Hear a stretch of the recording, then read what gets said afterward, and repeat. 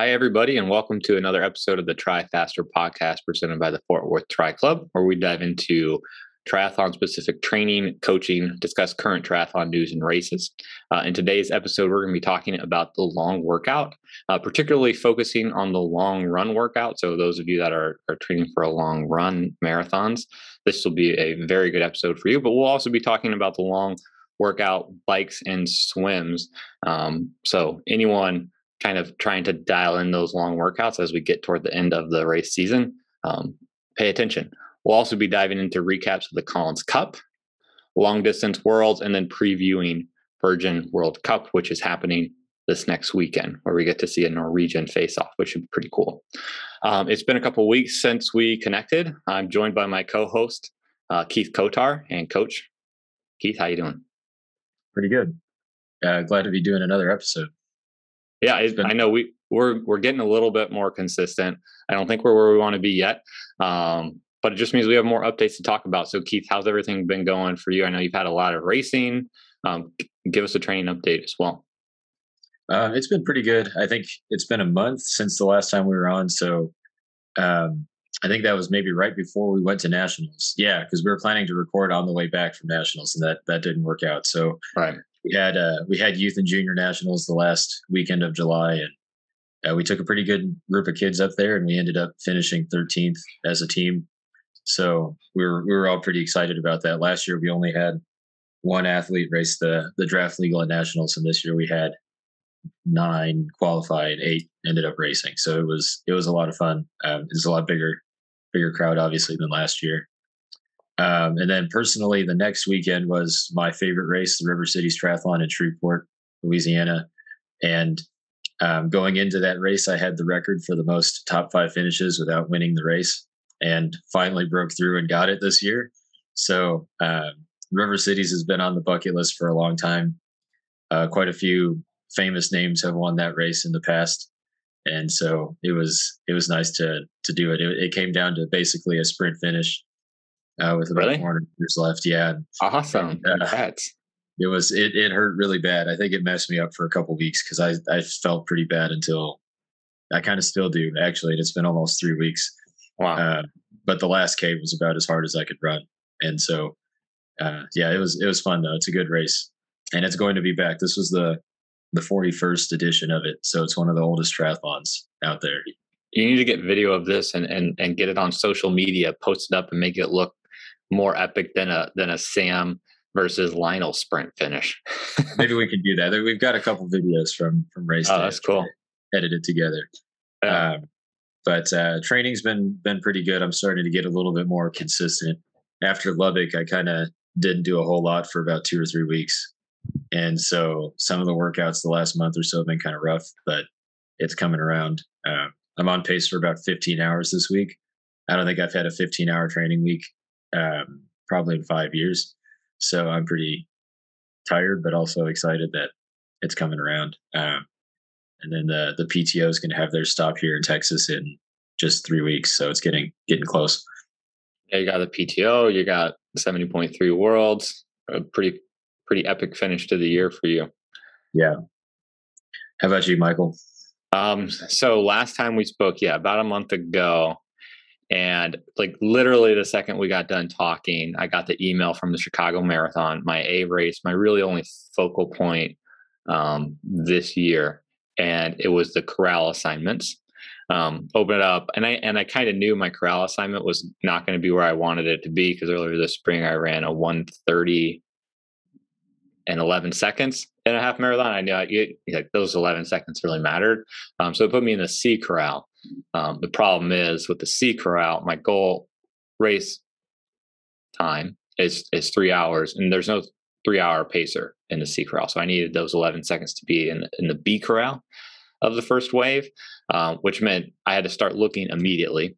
I really didn't prepare ahead enough. I guess all this comes down to, hey, I didn't prepare ahead enough in time. I didn't know when the cutoff was going to be, when you had to get that race done to submit your time for the corral assignments.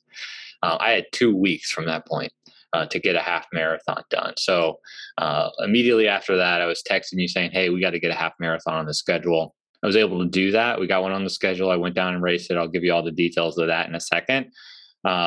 And that was really kind of the main focal point of the first 2 weeks after we last spoke. I'd say in general, leading up to that race, even after that race, the training's been going really well, and I think I've been executing on all the workouts that you've been giving me. We've been focusing more on the run. I think maybe if we went back and looked over the last 6 months, I've had maybe 2 bikes a week. Right now it's down to 1 or maybe even none. So there's more running. The mileage is picking up. I feel the speed is picking up, or my ability to handle the paces are picking up, which is good.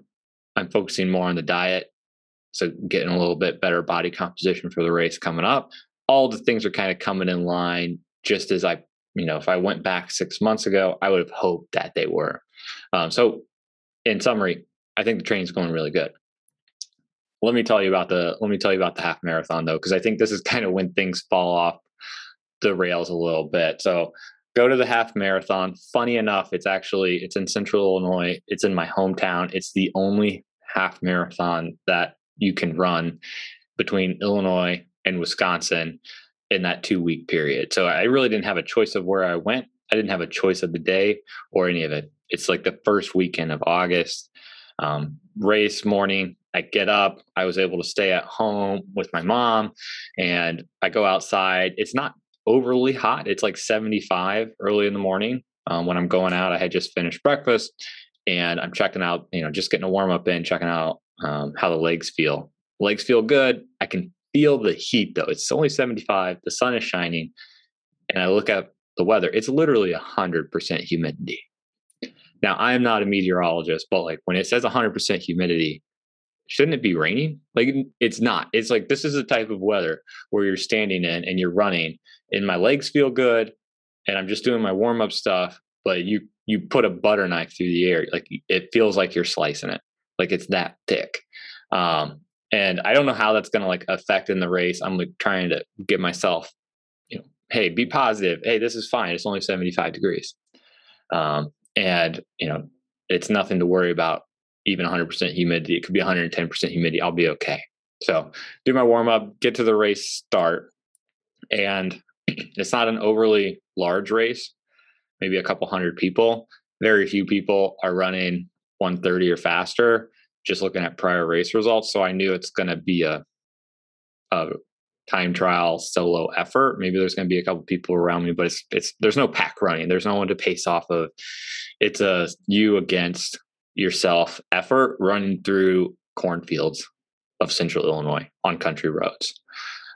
So nothing I'm unfamiliar with, but certainly not the greatest race experience overall. Race starts, and even before the race, I get to the start line. They had water off on the side. Warm up had kind of continued. I probably did about 1.5 miles warm up. Like I'm already sweating, dripping sweat and hot. So I like pour water all over me. I'm trying to do what you do typically in triathlons or whatever in the middle of the summer when you're running and it's 90 degrees. Just pour water on my arms, pour water on my head, get as cooled off as I possibly can. Feeling good. Race starts, gun goes off. Keith, you can look at the numbers on Training Peaks. I kind of have them open here as well. And I really want your perspective on this because this is very interesting to me. So the first mile is a little bit downhill. So I put my Pace Pro on my watch to be at 6:45 pace. So I wanted to come in closer to 129 than 130. I really feel like I have the fitness for that. My first mile though, it's downhill and it's 6:17. So probably a little hot. I'm very aware. When I'm looking at my power though, that I'm getting from my watch, it's at 4:58. So it's not like I didn't feel. This is a new watch for me, a new power system. So the numbers are a little bit new. I'm not 100% dialed into it. It didn't feel hard. Like I felt like I was in control of my breathing, of the effort that I was given. So first mile had a lot of downhill segments. We're good. Second mile is pretty flat. Maybe it starts to turn up on the back end of the second mile. My power is actually higher on mile 2. Pace 6:46. So close to what I wanted to be at, but definitely slowing down a little bit. Third mile, it ticks up a little bit more. We get into the country roads. You kind of go over I would say, a medium sized overpass with a little bit of rolling hills on both sides. 651. Okay. Still like, okay, maybe I need to readdress my pace. It's a little hot. I'm starting to feel the heat. 651 though, I'm still right on pace for 3 hours. Or excuse me, 130 for the half if I can maintain this. That power for that lap, again, higher than the first lap or for the first mile. So I'm still feeling like, okay, hey, I don't think I hurt myself too much by going out, I'll say air quotes, hard in mile one. I feel like mile one was just the downhill. And hey, now I really need to try and settle in. Mile four, kind of settling in with the pace. Okay, 645 is a little bit hot. Let me back it off a bit. 648 is what I ran mile four. Again, that power kind of came down a little bit, in line with what I ran that first mile at. But this is kind of, I feel mile four is where I started to feel the heat of everything. Now we're out in the country roads. There's absolutely no shade. It turns into like blue skies and 100% humidity. Again, I don't know how this happens. Like if it's 100% humidity, it needs to be raining, or at least it should be cloudy. Like you should have enough moisture in the air for clouds, right? We don't have that. And it just starts to build. The temperature in my watch starts to rise. Like when I look at the data afterward, I don't know if you can see that on Training Peaks, Keith, but I can see it in Garmin. We flip to it here. It starts to rise. The average temp on the watch throughout the run was 87 with a high of 90. So I think when you kind of combine that with the humidity and what we were feeling from the sun, it was blistering. And I could just feel somewhere between mile four and mile five that this was not my day. This wasn't happening. I was pouring water on me at every aid station. And by mile five, I think it's the second or the third aid station, I'm just soaking wet, like nothing's evaporating. And I kind of kick it in I change it from a half marathon race where I was really pushing to be under 130 to a, hey, let's just make this a long run and just get it at easy to moderate pace for the rest of it. That's what I did. I'm super disappointed with the result of it, but I just think it was a function of the heat and humidity and truly not a function of my fitness. Keith, tell me if I'm delusional or not. No, I think you definitely had performances that are better. Like you had the 10K race, and then just looking at the training numbers. But if you were to try to put this into some sort of converter with temperature, I mean, it would be quite a bit faster. I mean, that's pretty warm. Like that's kind of the temperature that we feel at the end of a 70.3, and so that's pretty tough to try to run an open half marathon. But there is a huge dip in your power that we kind of see from 5 to 6, and then it keeps going. Right. And your power in those late miles, I mean, you're like 100 watts lower than the first couple miles, and so I think some of that is the pacing. But also, you said you got a new watch. How long have you had the watch? Like prior to this race, maybe 2 or 3 weeks. Does your power seem to be reading the same? Because it seems really high. Well, it's Garmin power, right? So I lost my Stride Power Pod, which was on the foot, and so now I have the Garmin and the Garmin Running Dynamics Pod, and it's completely different than what we had with Stride. So the number.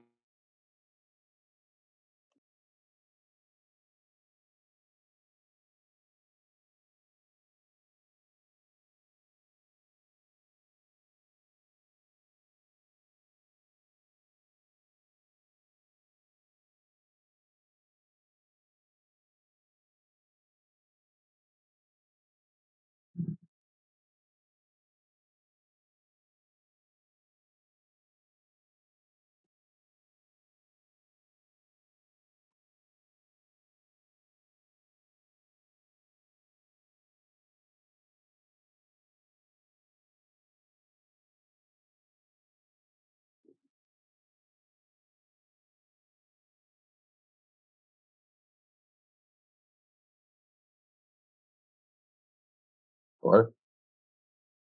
Hey, you froze. Okay. somehow. Okay, I was curious about the power because it seems like it suddenly jumped. Oh, are you back? There we go. Yeah, you're muted though.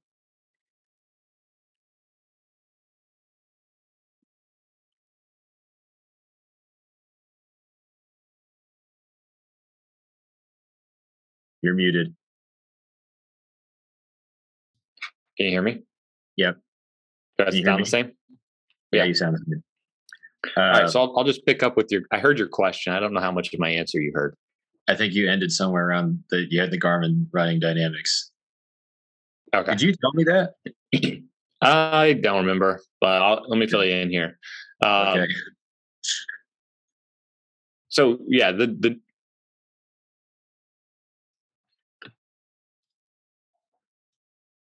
Hi, everybody, and welcome to another episode of the Try Faster podcast presented by the Fort Worth Tri Club, where we dive into triathlon specific training, coaching, discuss current triathlon news and races.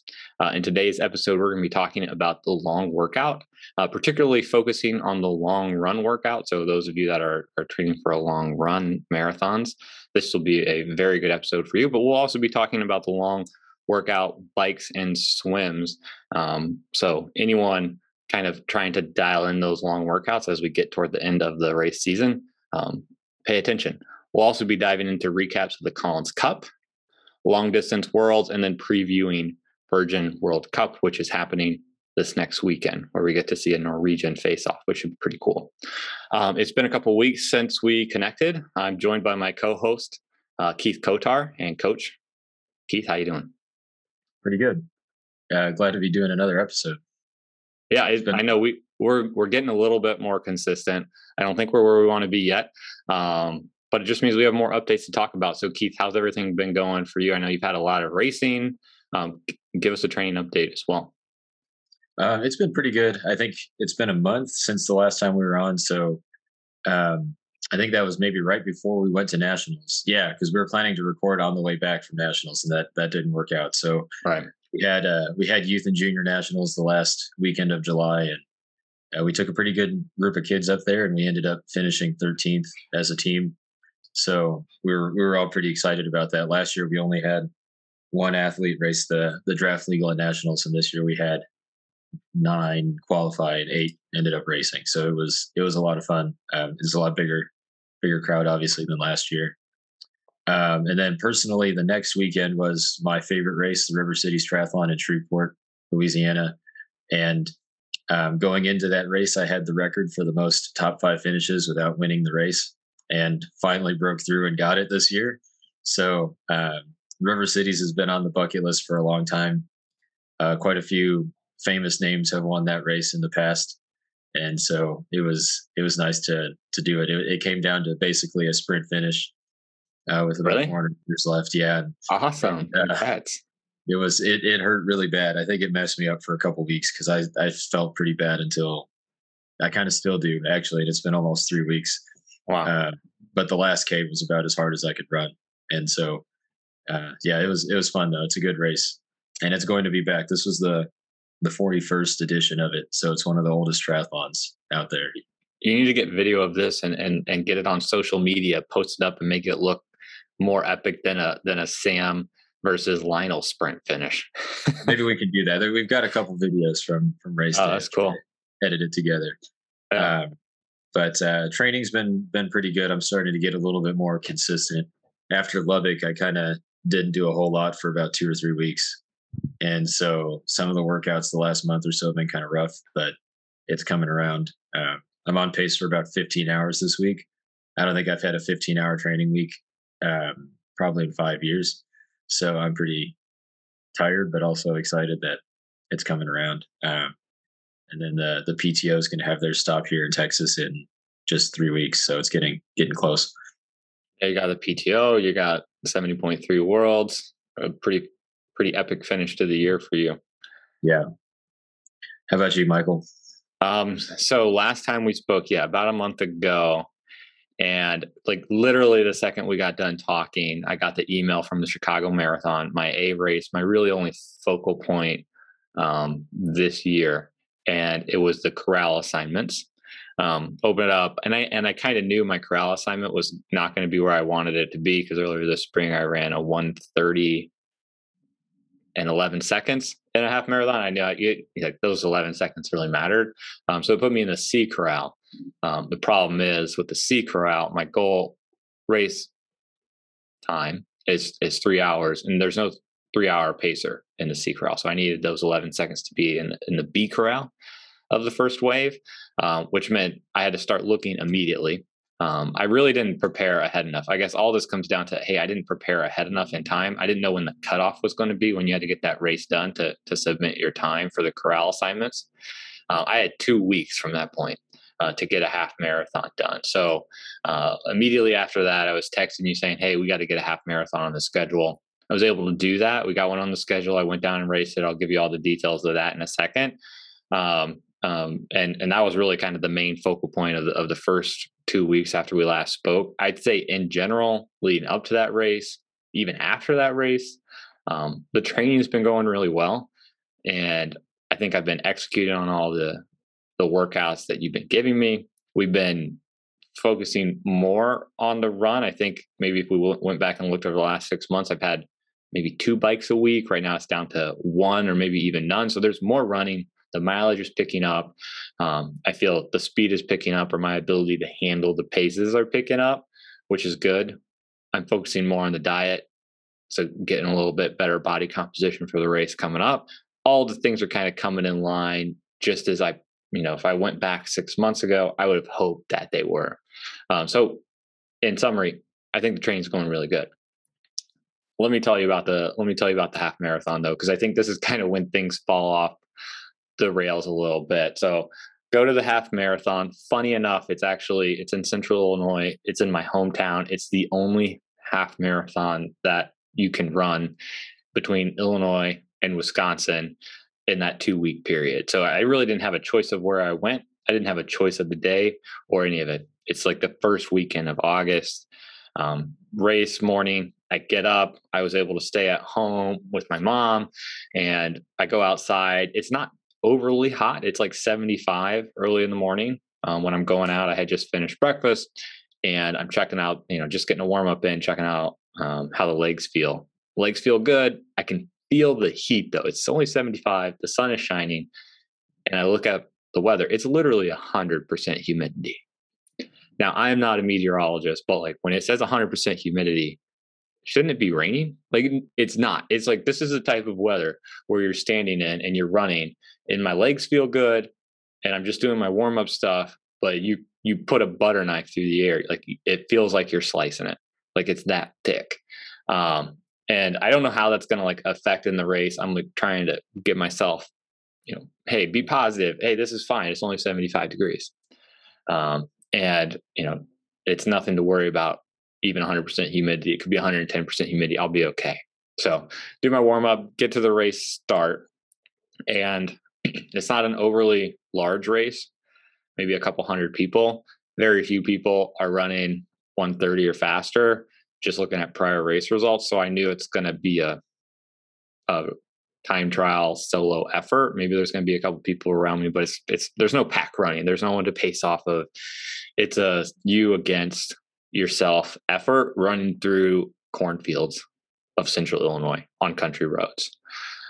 So nothing I'm unfamiliar with, but certainly not the greatest race experience overall. Race starts, and even before the race, I get to the start line. They had water off on the side. Warm up had kind of continued. I probably did about a 1.5 mile warm up. Like I'm already sweating, dripping sweat and hot. So I like pour water all over me. I'm trying to do, what you do typically in triathlons or whatever in the middle of the summer when you're running and it's 90 degrees, just pour water on my arms, pour water on my head, get as cooled off as I possibly can. Feeling good. Race starts, gun goes off. Keith, you can look at the numbers on Training Peaks. I kind of have them open here as well. And I really want your perspective on this because this is very interesting to me. So the first mile is a little bit downhill. So I put my Pace Pro on my watch to be at 6:45 pace. So I wanted to come in closer to 129 than 130.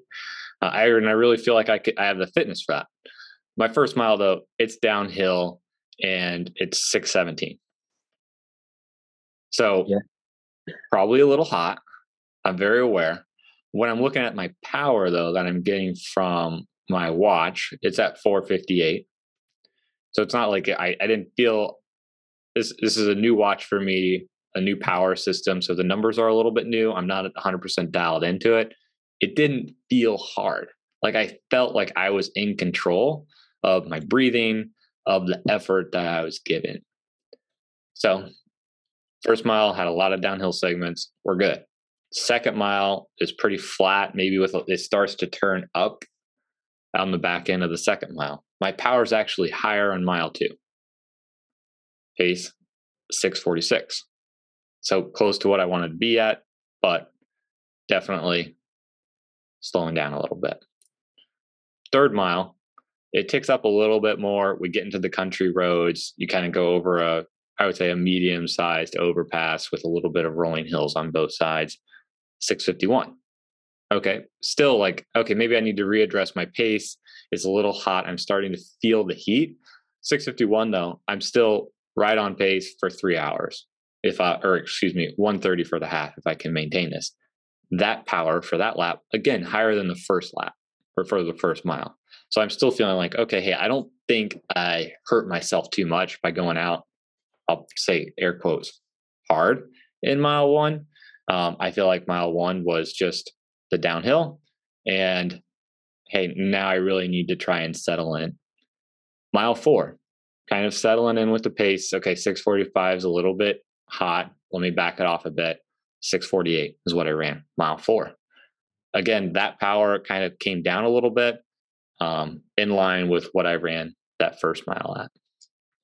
But this is kind of, I feel mile 4 is where I started to feel the heat of everything. Now we're out in the country roads.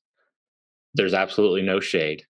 It turns into like blue skies and 100% humidity. Again, I don't know how this happens. Like if it's 100% humidity, it needs to be raining, or at least it should be cloudy. Like you should have enough moisture in the air for clouds, right? We don't have that. And it just starts to build. The temperature in my watch starts to rise. Like when I look at the data afterward, I don't know if you can see that on Training Peaks, Keith, but I can see it in Garmin. We flip to it here. It starts to rise. The average temp on the watch throughout the run was 87 with a high of 90. So I think when you kind of combine that with the humidity and what we were feeling from the sun, it was blistering. And I could just feel somewhere between mile 4 and mile 5 that this was not my day. This wasn't happening. I was pouring water on me at every aid station. And by mile 5, I think it's the second or the third aid station, I'm just soaking wet, like nothing's evaporating. And I kind of kick it in I change it from a half marathon race where I was really pushing to be under 1:30 to hey, let's just make this a long run and just get it at easy to moderate pace for the rest of it. That's what I did. I'm super disappointed with the result of it, but I just think it was a function of the heat and humidity and truly not a function of my fitness. Keith, tell me if I'm delusional or not. No, I think you definitely had performances that are better. Like you had the 10K race, and then just looking at the training numbers. But if you were to try to put this into some sort of converter with temperature, I mean, it would be quite a bit faster. I mean, that's pretty warm. Like that's kind of the temperature that we feel at the end of a 70.3, and so that's pretty tough to try to run an open half marathon. But there is a huge dip in your power that we kind of see from 5 to 6, and then it keeps going. Right. And your power in those late miles, I mean, you're like 100 watts lower than the first couple miles. And so I think some of that is the pacing. But also, you said you got a new watch. How long have you had the watch? Like prior to this race, maybe 2 or 3 weeks. Does your power seem to be reading the same? Because it seems really high. The new watch I've had, I got the Garmin 955 maybe 2 weeks before this race. And then with the Running Dynamics pod, it gives you the Garmin running power. And it's completely different from what you and I have been using. I've been using the Stride Power Pod prior to that. but I lost it. So that's the reason for the switch over to the Garmin Power. Is completely different. I would say when it's easy runs, tempo runs, or anything really, it's almost probably 100 watts off. Clearly, there's no standard for how these companies are calculating power. They're only good amongst their own numbers in comparison. So that's kind of why I haven't really used power to guide my effort on hills or anything or pace, because it's not something I'm yet familiar with enough. So brand new watch for me, brand new power numbers. Okay. And then is it the Garmin that does it through the chest strap or through a pod? It does it through a pod. So I have a pod that you wear like on your shorts, and it tells you on your shorts. You could do either. You could do a chest strap. Garmin's heart rate monitor with running dynamics will provide it, or you can just have the running pod and you put that on your shorts. You don't wear it on your feet. So I don't know what power numbers are better. They're all relative to their own systems and how they're calculating it, I feel like. But I guess the main message is like I did have power on my watch that I could see per lap, but it wasn't something at this point, only having it 2 weeks, I was not using for pacing. Yeah, and it's I was wondering because the last couple of weeks it's been really, really high, and I thought maybe you were just having some malfunctions. Because for me, like got a lot stronger. 450 watts for me would be like a dead sprint. Yeah. Like I think I'd be running like 420 pace at that power. And so that's very, very high. Yeah, no, it definitely is. And like I know you made the feedback, like the starting power to the later power, like the power after, the 35 minute, 40 minute mark, that's just me jogging it in. Like in my head, my mindset went, and tell me if this is right or wrong. I went to say, hey, if I'm not going to hit my pace, this is early August, this is really hot. Like I could probably push it to be in 5 minutes faster, but I didn't want to because I didn't want to prolong the recovery. Like, and to me, like, I don't know if that was a good idea or a bad idea. It feels like I'm saying I quit or I gave up. I hope that's not a bad thing. It really feels that way. But in my head, I was saying, no, Michael, like there's no reason to continue to push. You're going to overheat. You're not going to run the pace that you need to anyway. So you're just going to be putting yourself in a bigger hole. Like, and that's what I did. I don't know if it was right. Yeah, for sure. I know some people probably don't want to hear that, but that's the way to go. If you're not in it to win the race or anything like that, you were out there to try to run a time, you're not going to get the time. You still got a pretty good workout. You ran a nice 10K, and then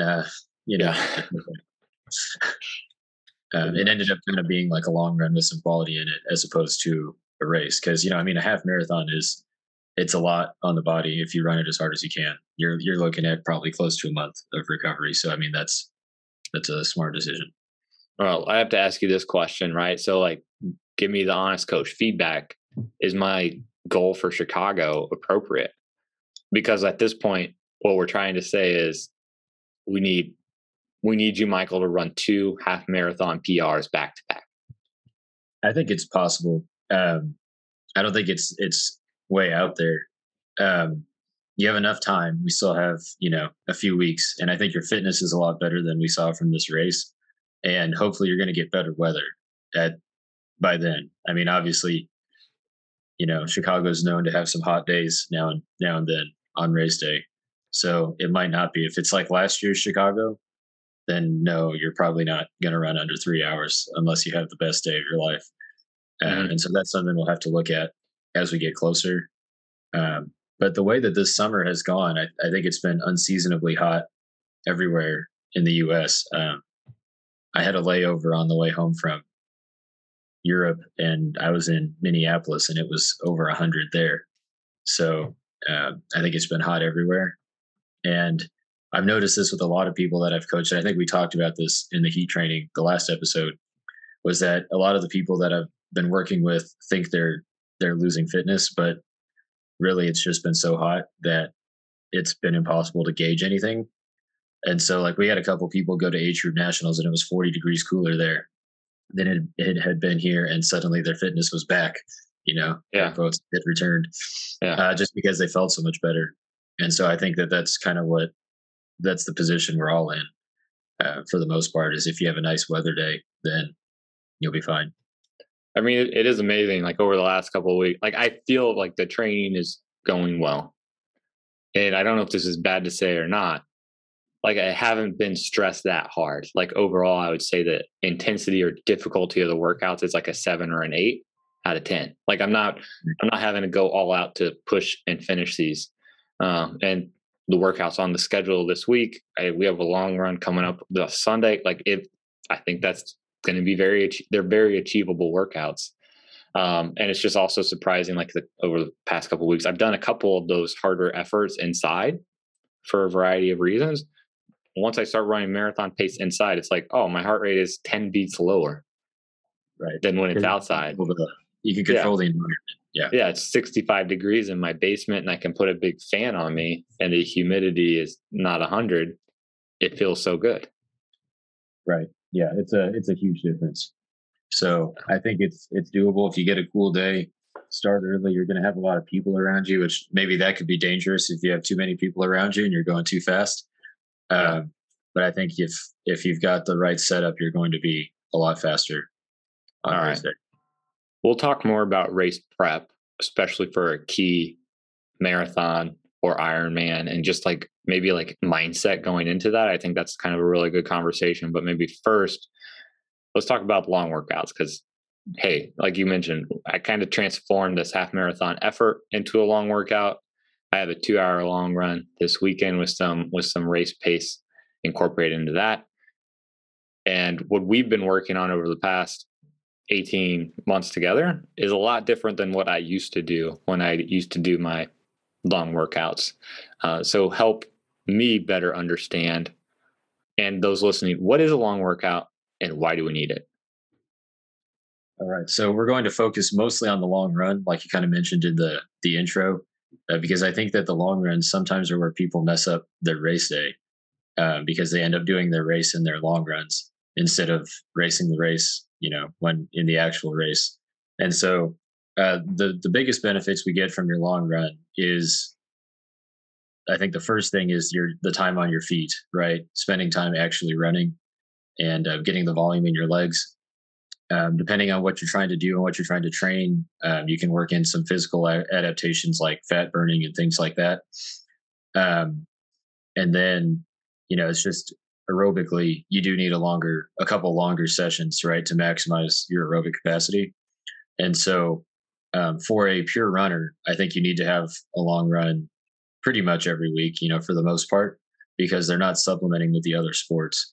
But I think that the other part is for triathletes, you don't necessarily need a long run every week. We can have some shorter, medium long runs in that 60, 75-minute range, depending on what you're training for, because we can get the volume somewhere else.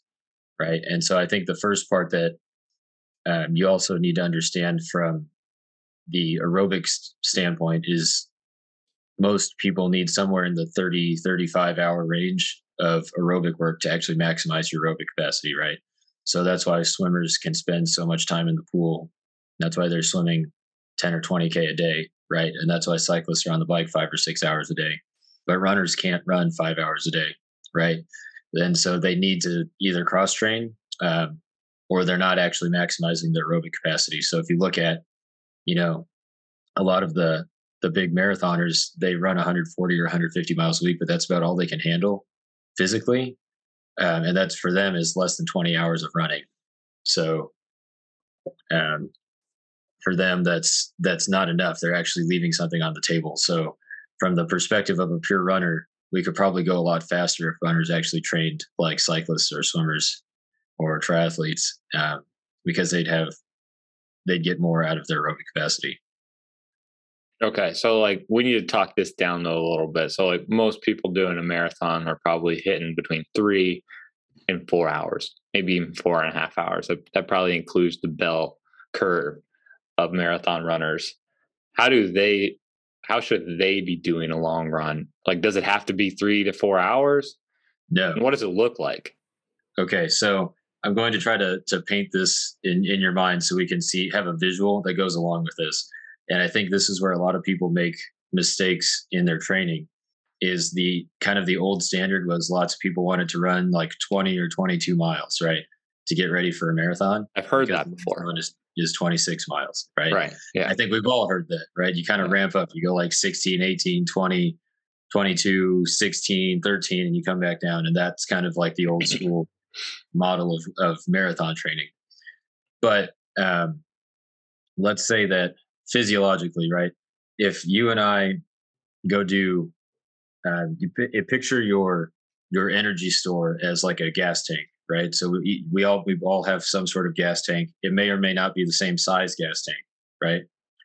But there's probably a coach out there that will think that this is a terrible analogy, but that's okay because they're about to. Though they should agree with me in just a second. So we all have a gas tank, and somebody's tank might be bigger than someone else's, right?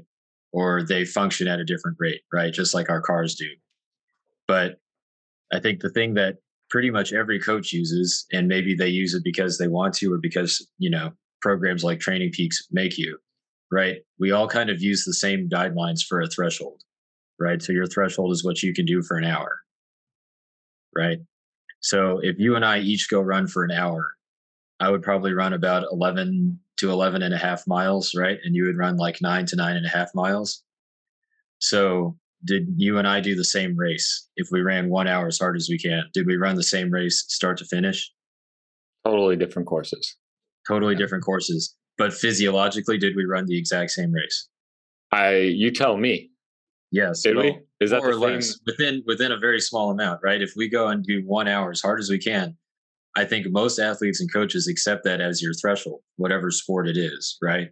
So if I go into the velodrome with Lionel and we do a Right. 1 hour time trial, he will kill me, but it doesn't mean he's going harder than I am.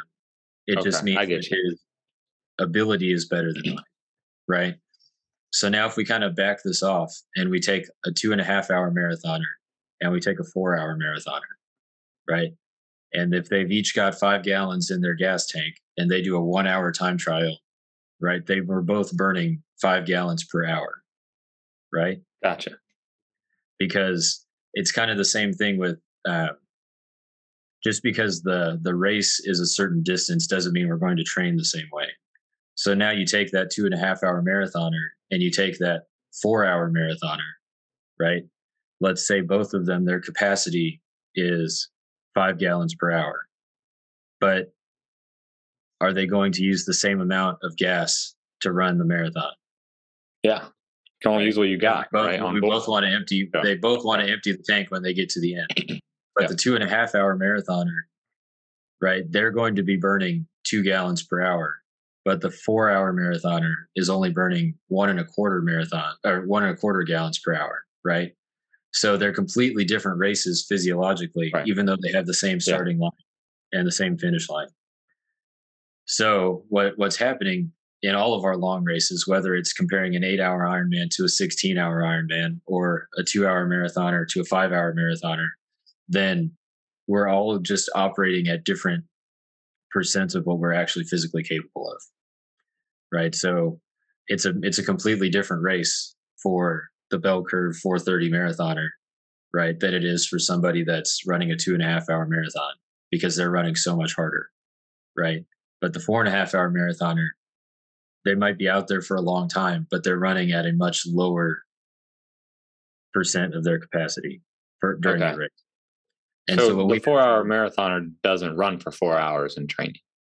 Right. Because if that person went and did a 22-mile long run, they would basically be out there for 3.5 hours if they were running easy. Right. Right. And so basically, once you kind of get, and this depends on the person, now this is where you start to get a little more individual, is once the race gets that long, you have to decide if you're just running easy or if you're actually racing the race. Right. And of course, the assumption that we're making here is that for all of these people using this 1 hour threshold example is that you can actually go hard enough for an hour.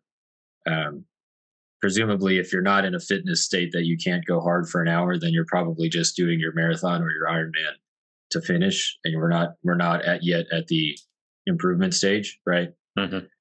And so, your long run, for most people, you start to have negative physical impact if you're up beyond about 2.5 hours. And so from a muscular perspective, right, like it's going to take you so long to recover from that 2.5 to 3 hour run that it's just as bad as doing the race. And so if you are training for a marathon or you're training for an Ironman, most of my athletes, I will cap them at 2 to 2.5 hours. And I've always been of the belief you're better off running an hour every day and just 2 hours on your long run than trying to smash out this 3.5 hour long run just so you can run 20 miles. Right. Because we don't need to run 20 miles. All we need to do is make sure that you are comfortable at 50% of your capacity for a long time. Right. Okay. Because So once you get to that 2.5 hours, if you're just running 4 or 5 hour marathon pace, once you're 2.5 hours in, pace wise, as long as you're pacing yourself correctly, it's just about being able to maintain that pace. And we're not getting better at maintaining that pace once our long runs get that long. so kind of that 2 hour threshold Right. limit, I should say, Limit, and not yeah. mix up terms. We don't want to confuse it with the threshold. Right. Right. Gotcha. 2 hour threshold run. Have fun. Yeah. So that's a big part of the training, I think, for no matter what your race distance is we need to remember that the time we're racing based on time, right? And we're not really we're basing our training on how long we think we'll be out there as opposed to how far we're going, right? Because if you're thinking about maybe another comparison would be if you're taking in nutrition, right, during an Ironman, your coach has probably never told you to take 15 calories per mile on the bike, right? They tell you to take something like 300 calories per hour.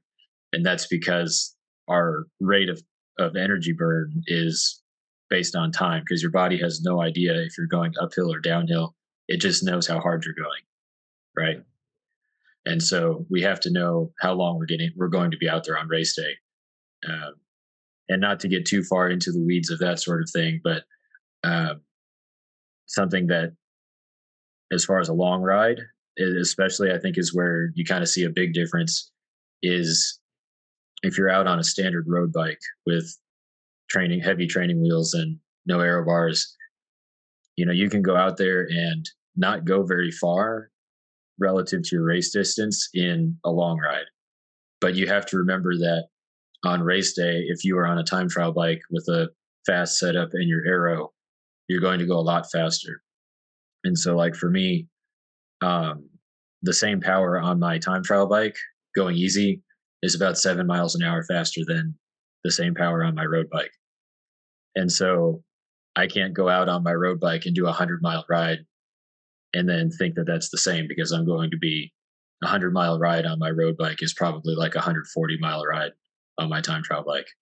Okay. So Keith, clearly you're a little bit more slippery than I am between my road bike and my tri bike. So I got some work to do there, but tell me some more details on like structure of the workout, because before like we started working together, coach athlete relationship, I was really focusing on like getting really 2 hours might not have been my limit. I don't think I really even went over that. But when I went out and did the long workout, it was just like go out and make it easy, right? And just get to your point. I was thinking time on my feet, and I really didn't try to replicate race pace.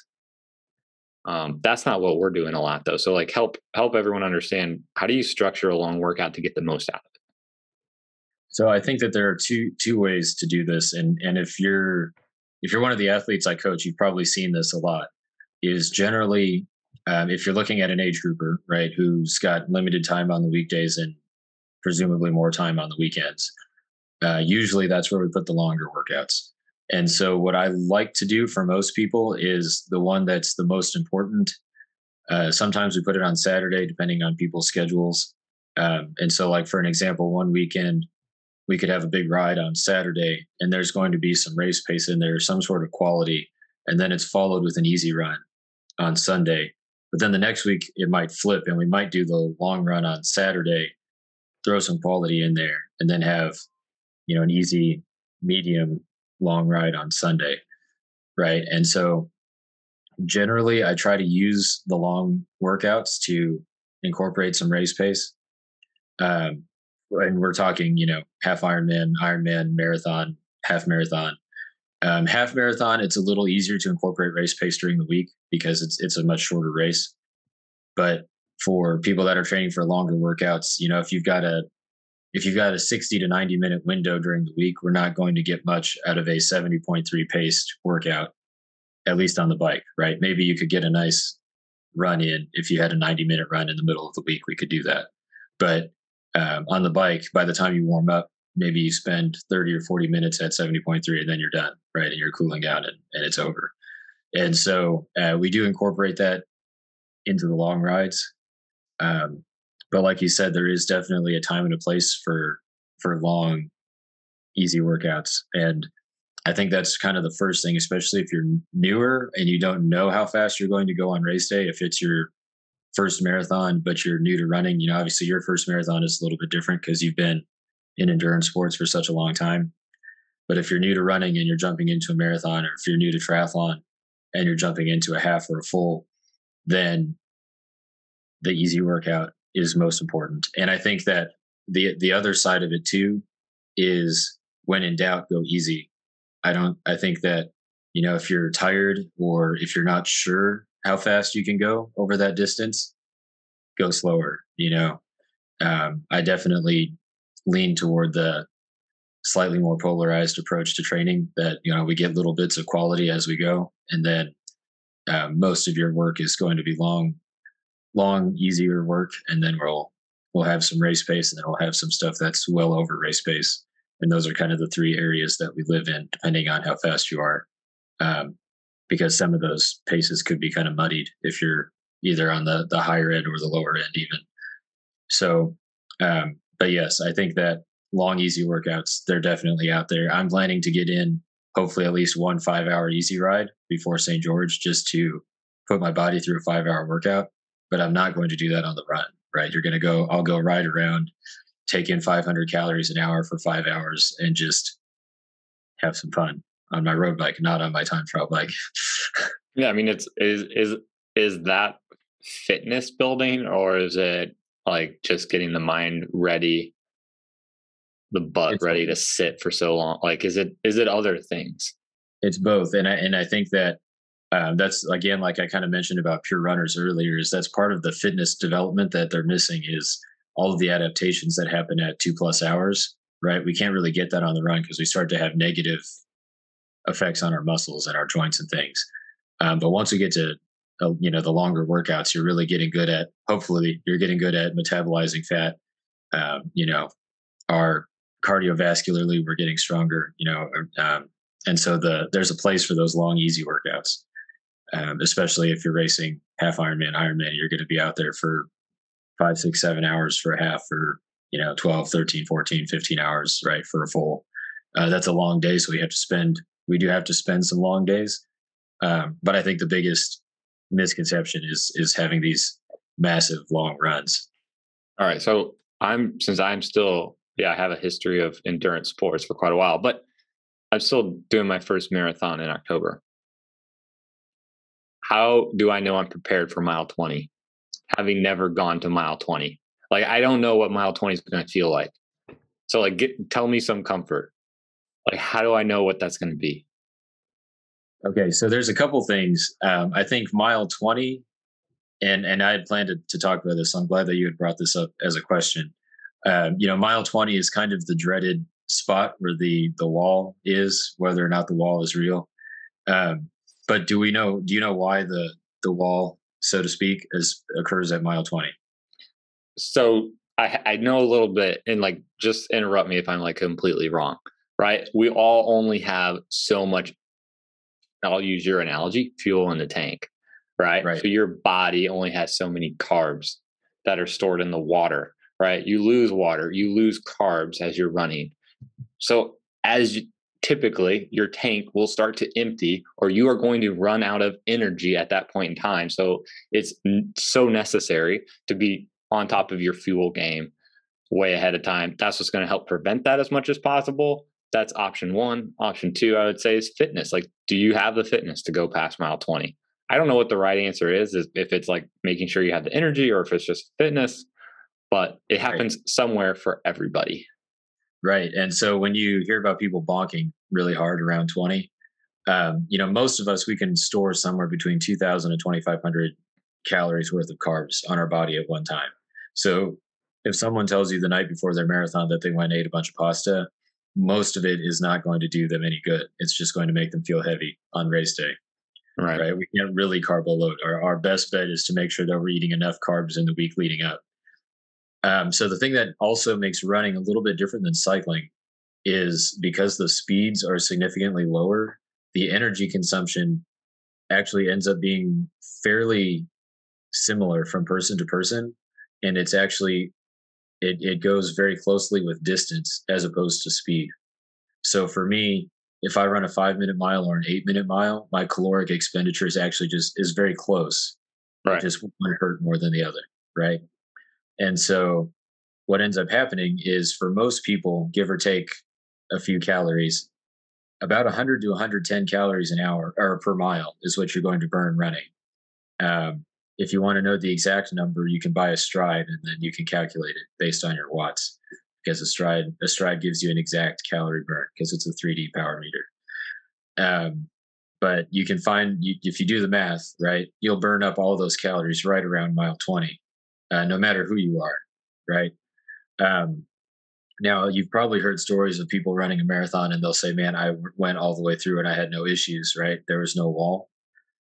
And those people are probably not running a 2:30 marathon, right? Because what's the difference between those two people is if we go back to our gas tank analogy in the beginning, right? And our 2:30 marathoner, they're burning more fuel per hour, right? And so what ends up happening is somewhere in there, and it's different for every person, there's a point when you are burning more carbs than fat. So if you're looking at someone that's a more average marathoner to a slightly below average marathoner, they're probably better at fat burning, or not better at fat burning, but they're utilizing fat because they're running at a lower percent of their capacity. Right. Whereas Right. the person that is at the front of the race, even though they're supposedly running steady state, um, I'm sure that most marathons you go to, they're not completely steady when you're talking about somebody that's running 2:30 or faster, right? There's going to be surges, there's racing going on. And so they're going to be hitting those carbohydrate stores, one from the race, and two, because they're running at such a higher percent of their capacity that they're going to be burning more carbs. Both people might be burning similar numbers of calories, but they're getting them from different fuel sources. And so that's the difference between hitting the wall and not hitting the wall. Is the slower marathoner, if they've been training correctly, they're probably utilizing fat more than the fast marathoner because the faster marathoner needs the carbohydrates to actually run that fast. Right. So the further below your threshold, Yes. the Better more burn. fat you can burn. As you Right. approach your threshold, the energy you're using is going to come from carbs to the point where it's mostly all carbs. It's not probably 100% carbs, but it's mostly all carbs. And when you run out, you're out. Yeah. So let's answer the question. How do I know I can go past mile 20? We know that you can get there because, right, since you've had a stride, you probably know exactly how many calories you're going to burn within less than 100, right, over the course of your marathon. And so we just make sure that you are carrying enough carbs to top it off. A marathon is a much easier fueling strategy than a 70.3 or an Ironman because during those longer races, we have to take in so many calories that we're not sure if our stomach's going to handle it. But during a marathon, you can hit 4, 5, 6 gels and you're probably fine. That was my problem in the one marathon that I ran. We had they had said that there were going to be gels every 4 to 5 miles, and there weren't any till 17, and I didn't carry any. And they had a non-calorie drink on the course that was just electrolytes. And so by the time I got a gel at Why would they 17, do that? the end was very near. So yeah, That's awesome. That's a funny story. Okay, but seriously, so my nutrition strategy is to try and get in 100 carbs an hour. Well, no, sorry, 100 calories every 20 minutes. One gel every 20 minutes. I almost went with my bike strategy there. which is easy. 100 carbs an hour, not hard to do on a bike, but one gel every 20 minutes, which would then kind of give me 6 through the first couple hours, maybe the next 6 or 8, 6 to 8 gels over the course of the race, probably. Yeah, and you could probably even back it up to 30 minutes if you wanted to. I don't want to risk it. It's all about energy. Like if you feel, and I'm going to have a good majority of them caffeinated. That's the way to go. And use as much of it as possible. Like if you don't know if you're completely filled, right? Like to your point, are you starting the race at 100%? I'll probably take a gel 10 minutes before the gun goes off, top it off right at the 20-minute mark, 40, 60. And just, I hope, and this is probably something that's a lot different than like pure runners versus triathletes. I haven't done a marathon before, but my perception is like triathletes are just more on their game when it comes to nutrition because races are longer. And marathoners, runners are going to be like, oh, I only need 2 gels. Oh, I can do it with 3 gels, right? No, I'm going to be putting down the food, right? Putting down the gels. I'm training with the gels on the long run that I'm going to be using Maurten, and just trying to get as used to it as possible. Because if you run out of energy, it's game over. You're not finishing where you want to finish. So that's right. And so I think I've seen that too. You can kind of mess up your nutrition in a marathon and it might not affect you depending on how fast you're going and how much time is left when you start having problems. So you just never know. Unfortunately for me, it hit me really hard at about 21. And it completely wrecked my day. The hardest part I have found in training is just getting the fluids, is hydration. And maybe it's because it's been hot and I've been trying it a lot throughout the summer. But the more water I drink, or electrolyte, Gatorade, whatever drink mix you want to use, it doesn't go in very well. Gels, no problem. I can put those down pretty easily. I don't get distressed from that. But when I try to do too much liquid, that's when it hurts. Yeah. And that's what I'm really hopeful for, is that when it comes to Chicago, is it's cool. And my sweat rate is significantly less than what I've been seeing. You can get electrolytes. I might carry a thing of blocks, some of the salted watermelon Cliff blocks, just to say top off the electrolytes, but I can't replace the water I'll lose if it's hot and run the pace I want to run. Right. So, okay. I have a long run on the schedule this week. Keith, can you give everyone a weekly workout, a long weekly workout? Yeah. So we'll go ahead and stick with the running theme. We'll do a long run. Since we didn't really talk too much about the other 2 sports, we'll stick with the run. But it depends on what you're training for. But if you're getting ready for a long course race, and you've built up safely, right? So let's say your long run is in that 90 minutes to 2 hour range. Work up to where you can get that 2 hour long run in. And then if you're training for a marathon, then let's do the last 30 minutes at marathon pace. If you're training for a half Ironman, let's do that last 30 minutes at half Ironman pace. And then as you get fitter, right, then we start to extend that. So maybe the next time it's 40 minutes, the last 40 minutes, then the last 50 minutes, the last 60 minutes, right? And one of our goals in training, and especially as an age grouper, you can kind of reach probably what your max volume is, right? And so what we do is, once you've reached the point where you can't really increase your volume anymore, then we can start to increase the volume of the quality within your total volume. So that's what we'll do with this long workout. We'll take the first 90 minutes easy, last 30 minutes at your long course marathon, half Ironman race pace. A couple weeks later, maybe we do 40 minutes. A couple weeks later, we do 50 minutes. A couple weeks later, it's the last hour, right? And then we know that we're ready for whatever that long race is, and we can do it with some loading in our legs, and we'll be ready for race day. Stuff. I'm going to be doing on Sunday a 2 hour run with 3 mile efforts in the middle. Right. So why in the middle versus toward the end? Because in a couple of weeks, those 3x3 miles will be longer, and it'll take up the bulk of the workout. Oh, it was going to be like 5 miles. Yeah, that'll be fun. And then from there, it'll be all downhill. I hope you're talking about the course. All right, good stuff. Let's transition to some of the race news. Again, it's been a month since we talked, so there's a lot to cover. We don't have to spend a whole lot of time on it. At least that's my opinion of it. Kind of sharing that early on. Let's talk about the Collins Cup first. What's your thoughts or feelings on how the race went? It's just so boring to watch three people race each other. I wish the Collins Cup was Okay. short course. I didn't It know should what be you were short going to course say. drafting. I honestly didn't know your opinion on it. That is entirely my opinion. Like, I don't even want to talk about the results of the Collins Cup.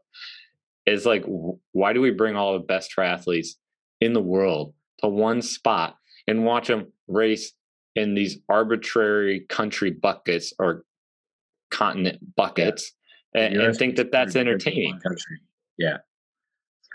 It's ridiculous. Yeah, Europe is stacked. They sweep, but like we have some of the best triathletes on Team Europe, and they're not racing each other. Right.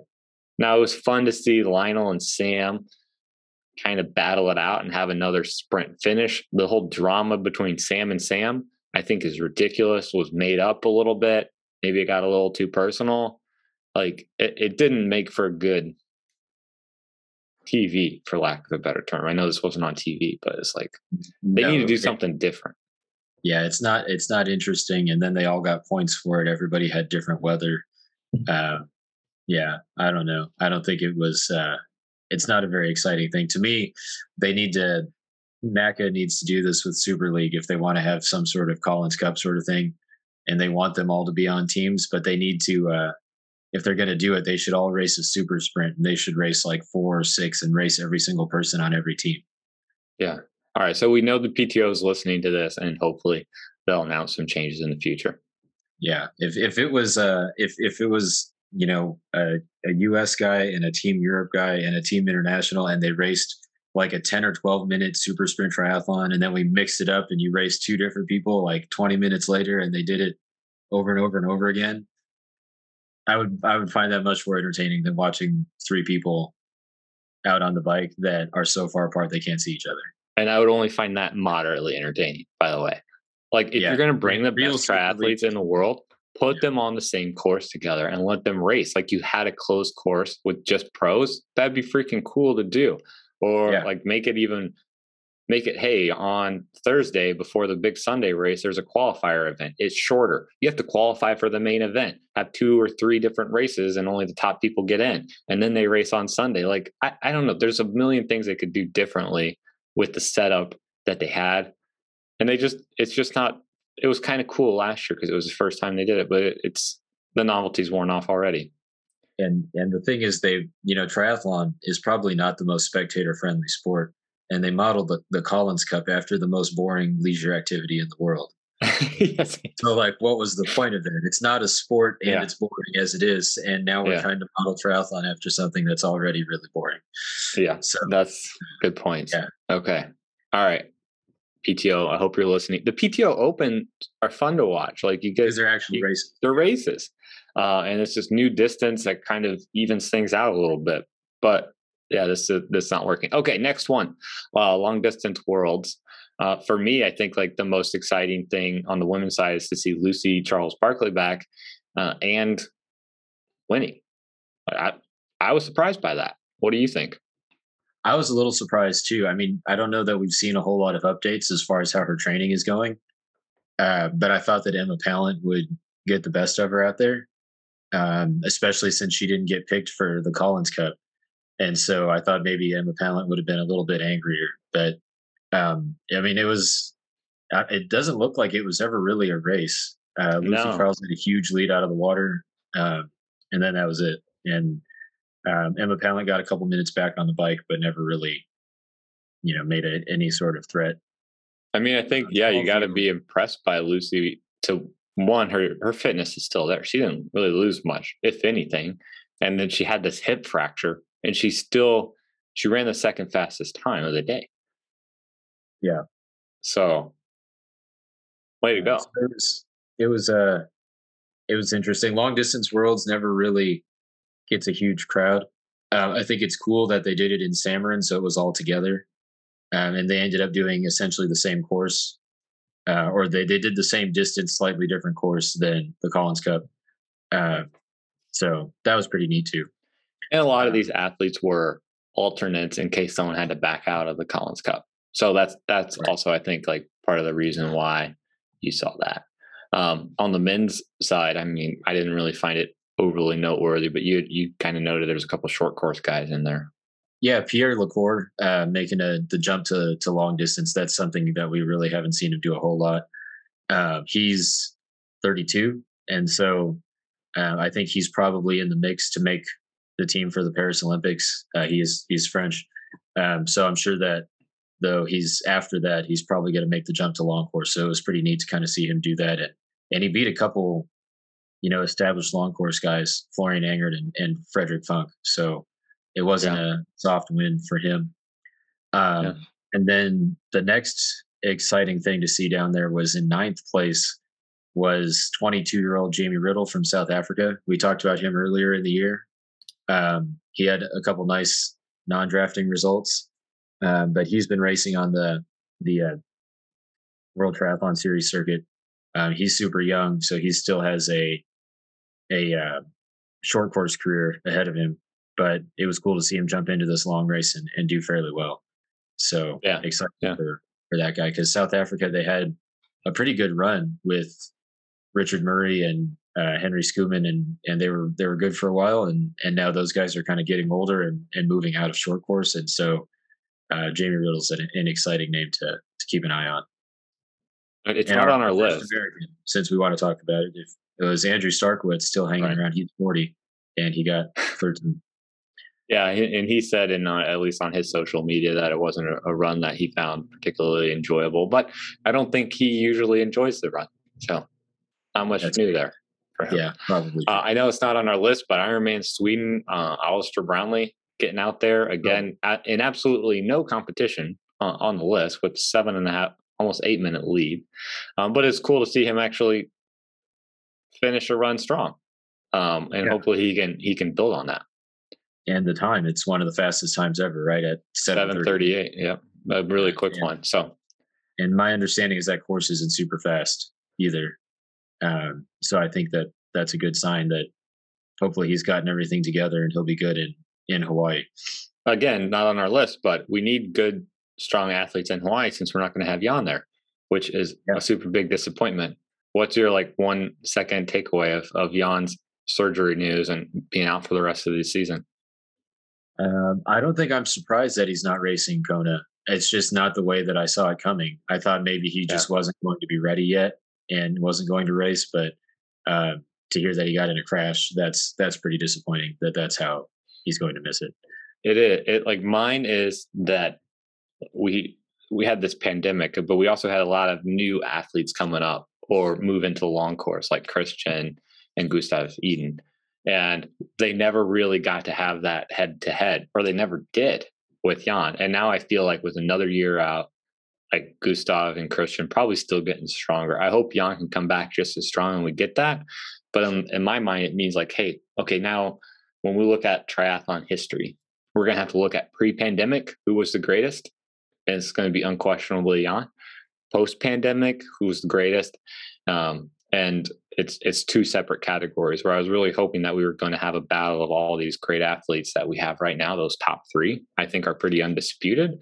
And we're not going to get it, which is disappointing.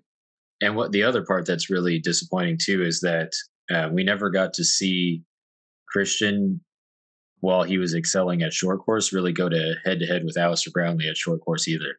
So he kind of missed both of, Brownlee was kind of the standard one of the 1 day racers at least, and then Gomez a couple years older.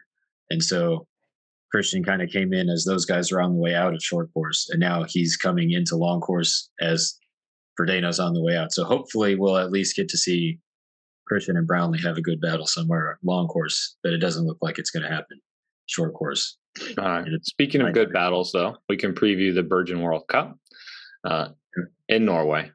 We get two Norwegians racing on their home course. Who are you taking? I'm going to take Dorian Connex from France. All right. I love it. Curveball. I think that it'll be fun to see these guys race. They did a lot of work to bring this race to Norway, and they're from Bergen, and so it's a big deal for them. Um, and of course, their teammate Casper Storms. The three of them were the first male podium sweep in a World Triathlon Series level race. They did it in Bermuda a few years ago. They went 1, 2, 3, and funny enough, Casper Storms was the one that won that race. It wasn't Christian or Gustav. Um, and so I think it's cool that they're going to get to go race at home. Um, Gustav just did the Leeds World Championship Series race a couple months ago, and he was dead last, like 54th, something like that. So it'll be interesting to kind of see where his speed is. He was on the World Triathlon podcast the other day, and he said the week leading up to Leeds, he did one short course specific track workout, and he ran a 230 kilometer, which, if you're doing the math, is like 402 mile pace. So evidently his speed is still good, even though he's been training for a long course. Is it the swim though that you just don't have faith in, maybe Gustav in particular, to be in the front pack?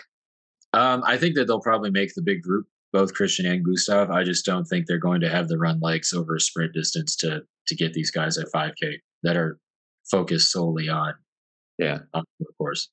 Okay, I'll pick Christian just to stick with it. I think between the two, he seems to be the one that's maybe more ready for that short sprinty stuff. I'm hoping. Yeah, I think that he'll be able to use though. He can't use that bike without the top two. He's gonna have to pick something else. Yeah, right. And the bike course, from what I understand, is kind of hard, and there's some cobbles, so maybe that'll break things up, and there's a chance they can make it interesting. But the other person to watch too, that's a little farther down the list, is probably Johnny Brownlee. He crashed in Leeds, and he's missed some races, so his world rank isn't quite as high.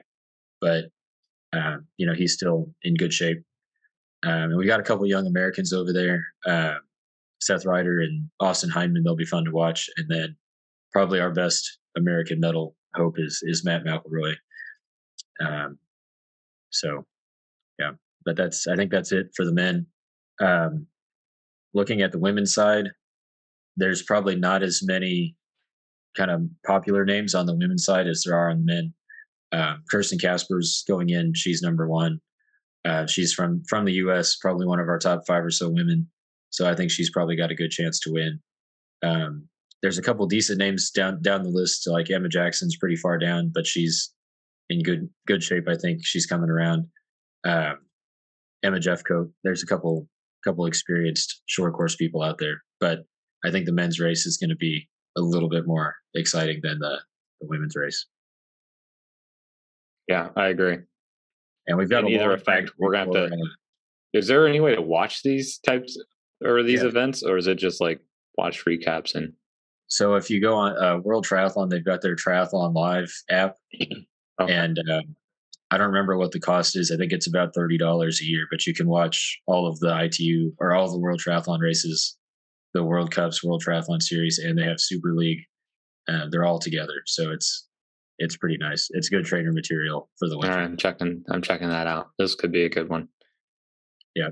But we've got a while before the World Triathlon Series picks back up again. There's not another race, I don't think, until October on the series. So it's quite a while.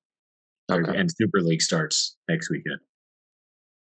So make sure you tune into that, because that's the most I don't know about Super League. I haven't bought it.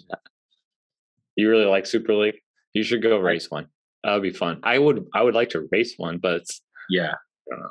The actual I've watched a couple, like when the pandemic was going on, like that. I feel like Super League came back really quick. I don't know. It didn't catch my attention. So next year, though, if you want to race it, then you're going to come down. They're going to have multi-sport nationals here in Texas again, so you can come race the Super Sprint, and we can do the mixed team relay together. So but does everyone do a triathlon, or is it like a relay where everyone does? It's like the Olympics, where everybody does a super sprint triathlon. And that's pretty cool. You come down, I'll find 2 girls, and we can make a team. Cool. Okay. All right, you guys heard it on the podcast. Michael's coming back to triathlon next spring. Yes. I can't wait to come back to triathlon. Actually, let's talk about that another time.